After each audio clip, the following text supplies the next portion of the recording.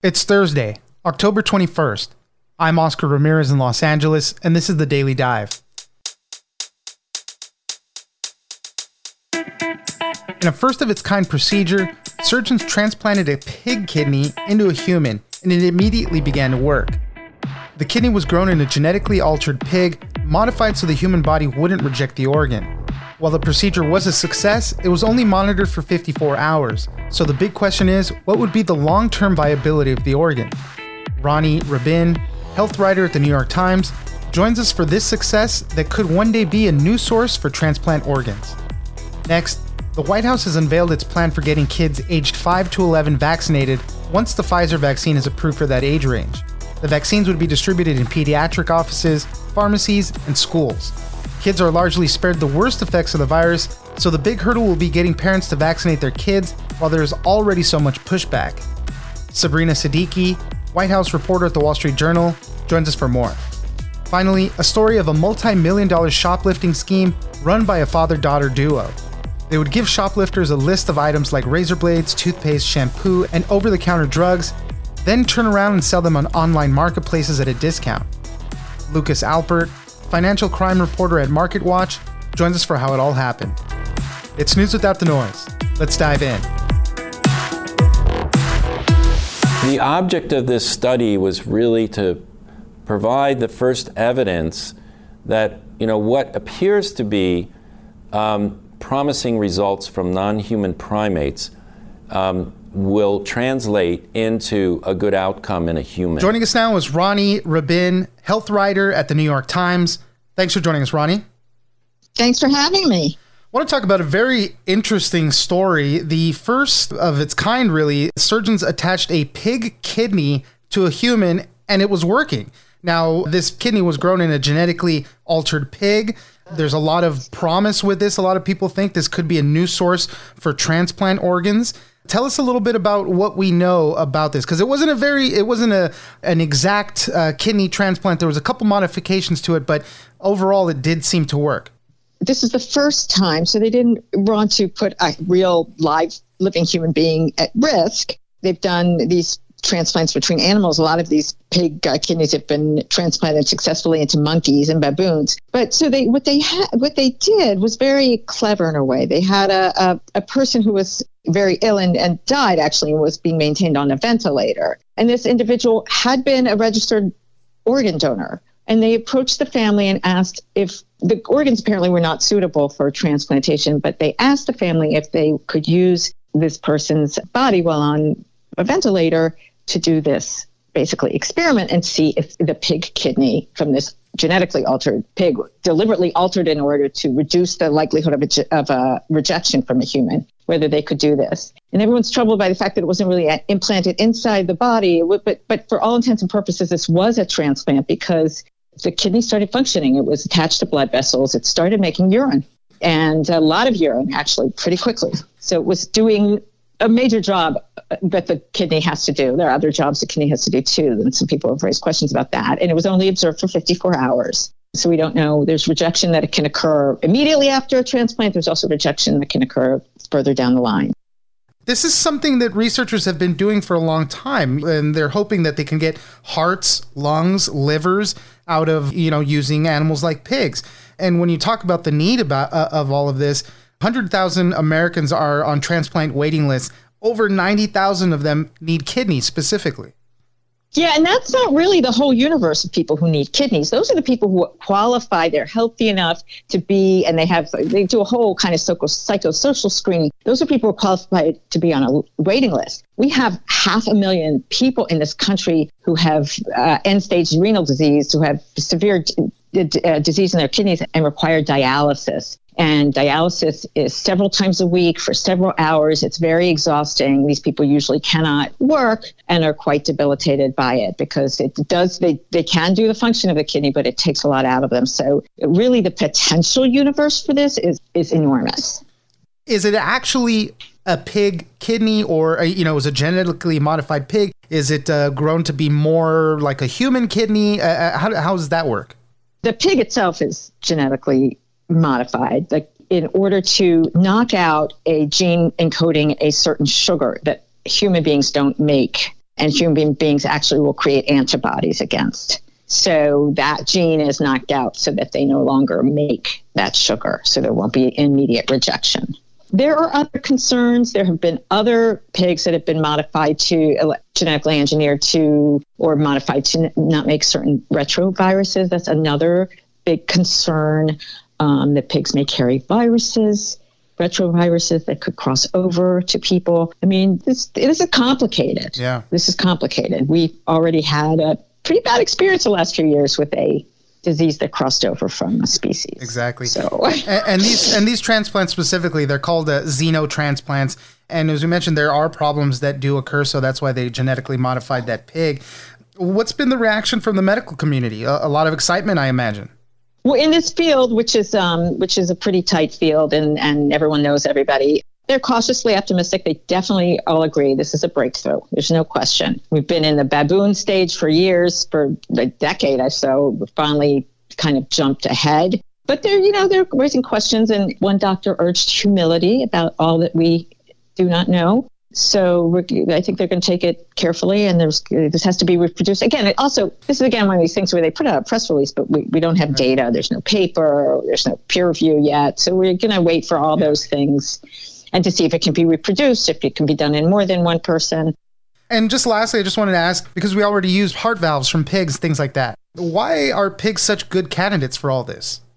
Well, it's interesting. There was a paper that actually compared pig versus baboon, and pigs grow to maturation to adult size much, much more quickly, like in 6 months instead of several years. They're easier to raise, and their kidney is about the size of an adult's kidney. So it's much easier to raise them. It's much easier to use them. There may also be a little less kind of squeamishness about it, since right. Most of us do eat pork. Although the animal rights people are not happy about this at all, as you can imagine. They say we shouldn't be using animals for spare parts. Ronnie Rabin, health writer at the New York Times. Thank you very much for joining us. Thank you. Thanks.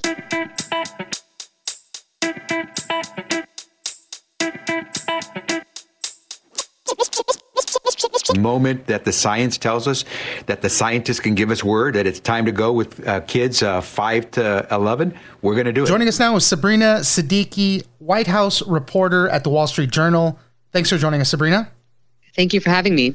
The White House has unveiled its plans for how to roll out the vaccines for kids ages 5 to 11 once it's been authorized. These vaccines would be administered at pediatric offices, pharmacies, and schools. Sabrina, help us walk through this. What do we know about the plan?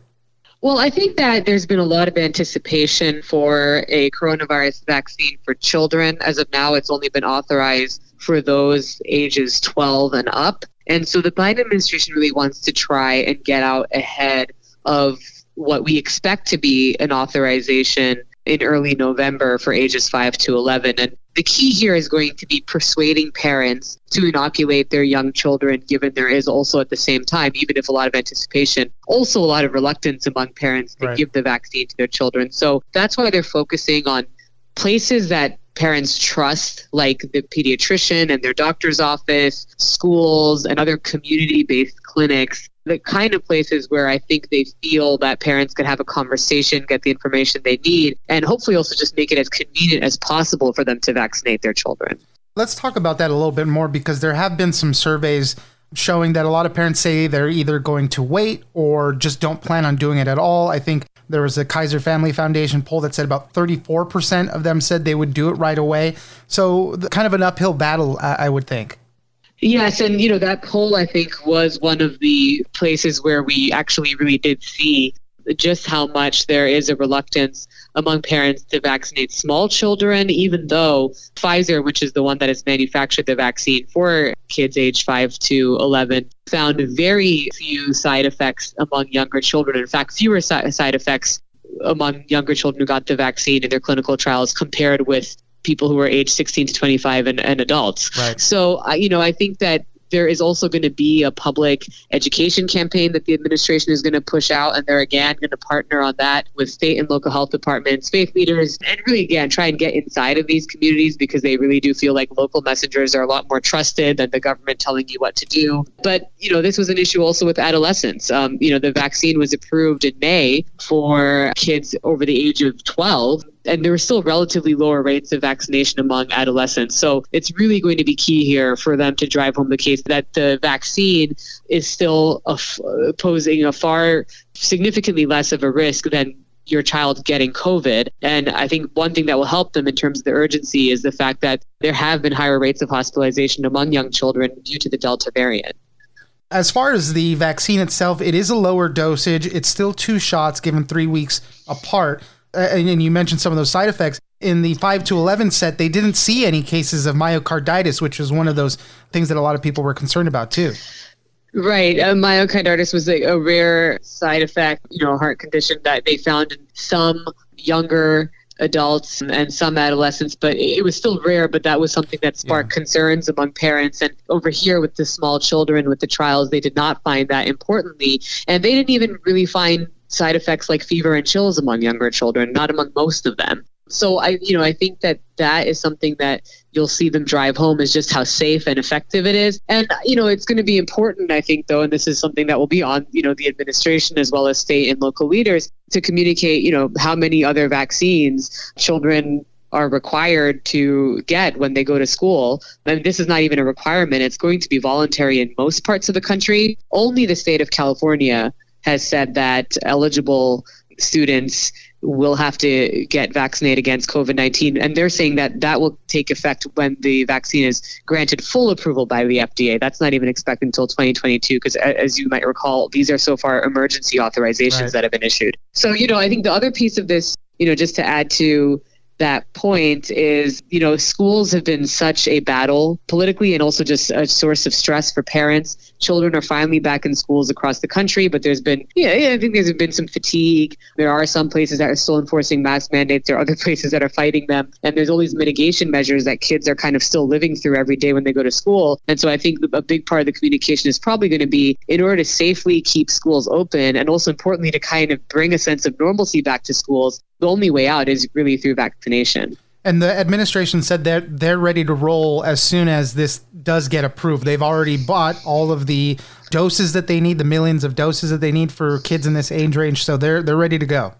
Yes, they are. In fact, they've already procured 65 million pediatric doses, which is enough to vaccinate all children ages 5 to 11 in the country. And today, White House COVID-19 coordinator Jeff Zients at a briefing said that once this emergency authorization is granted, which again, it's expected to be granted, so I'd say if and when it's granted in early November, they're prepared to ship out 15 million doses within the first few days after authorization alone. And they're going to be sending smaller batches of shipments so that primary care and pediatrician offices can kind of receive them and distribute them accordingly. They're also trying to ensure that everyone has all the supplies that they'll need, and even trying to help with some of the cold chain storage requirements. So they're trying to make it as easy as possible. And I think, demand is not going to, because of the reluctance, demand is not going to be the same as it was for adults earlier this year. But part of this is also trying to avoid having long lines and people struggling to find appointments. And so again, trying to plan for the inevitable and make sure that this is all ready to go from day one. Sabrina Siddiqui, White House reporter at the Wall Street Journal. Thank you very much for joining us. Thank you so much.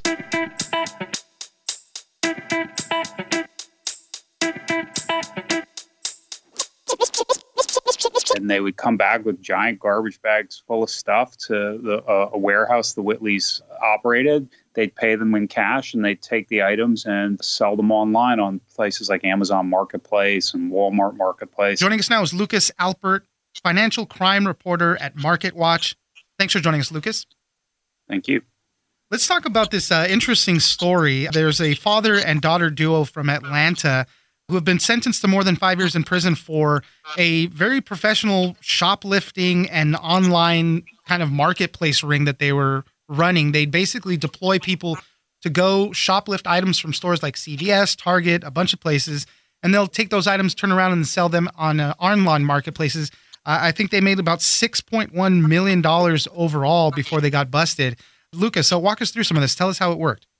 Yeah, so essentially, Robert Whitley and his daughter, Noni Whitley, they were accused of running this rather elaborate ring where they would basically hire professional shoplifters and give them a laundry list of items they needed. And it really ran the gamut from razor blades to Prilosec and other over-the-counter drugs and shampoo, kind of really just the stuff you get at the drugstore. And they said, here, we need this. And the guys would go and steal what they needed from Target and CVS and Walgreens and variety of stores like that. And they would come back with giant garbage bags full of stuff to a warehouse the Whitleys operated. They'd pay them in cash and they'd take the items and sell them online on places like Amazon Marketplace and Walmart Marketplace. And they did this for really close to 10 years before they were caught. And the authorities estimated that they had stolen over $6 million worth of merchandise. So it was pretty substantial. Where did authorities kind of start getting wind of this stuff? How did they come into the scope of the authorities? The court files don't specifically lay it out, but they were basically a fence for a bunch of shoplifters. So one can presume that perhaps some of the shoplifters got arrested and said, "Hey, this is what we're doing." Yeah. That is meant as hinted at in the court filings that that there were cooperating witnesses who were perhaps part of the scam. So there's that. That I think they were able to probably look at the sales history that the Whitleys were running a business that had an online presence, and they probably were able to look and see, well, this is what they're selling, and this matches up to all these items that disappeared from these various stores at a certain time. So they were maybe able to piece it together well. The Whitleys, there was an interesting backstory to it that the father, Robert Whitley, who's 7 years old, who's known as Mr. Bob. He had a history of drug addiction when he was a younger man and had gotten heavily into shoplifting to sustain this. And in 1984, he was able to quit. He was a heroin addict, and he was able to quit. And he got very involved in the kind of helping others, sort of stay on the path to sobriety. He ran sort of help groups and Narcotics Anonymous meetings. But he was also ultimately, when they were running the scam, this is where he was finding his shoplifters. So many of the people they were employing were addicted to drugs themselves. For a long time also, we had been hearing, be careful what you buy on the internet from these marketplaces. We know that there's been stolen goods on these marketplaces before. They were using all sorts of different ones. You mentioned Amazon, Walmart, other third-party e-commerce platforms. Any response by any of them to being used in these plots? No one's really responded directly to the specific case, but Amazon in particular has tried very hard to sort of roust out bad actors on their platform. I think they primarily try and focus on counterfeit or bogus goods. That is a huge problem over the years. And I think that they, employ a lot of resources to try and stop that. In this case, the goods were legitimate. So it's hard for Amazon, I think, to track where exactly this is coming from. So it's hard, obviously they don't want this. Right. They don't want to be part of a criminal enterprise, essentially. But, it's hard. I think on the surface, there would be no obvious red flag. This was a legitimately registered business, that they had, that the Whitleys were operating. It on the surface looked like a mom and pop or, father-daughter family business, small business, so that's probably why it took a while for the federal authorities to figure it out. Yeah, and Amazon was their biggest marketplace. They sold 140,000 items there, in it looks like a 7-year span, making $3.4 million. So that was their biggest platform that they were making their money on. And in the end, what did they get? I mentioned 5 years, and they had to pay some money back as well. The father, Robert, he got around 5.5 years, and his daughter got 5 years. So pretty much similar sentences. They also were ordered to pay, restitution of something like $4.5 million. I forget exactly the figure, but it was something, really substantial. Basically, all the money that was stolen, or the value of the goods that were stolen. Lucas Alpert, financial crime reporter at MarketWatch. Thank you very much for joining us. Thank you for having me.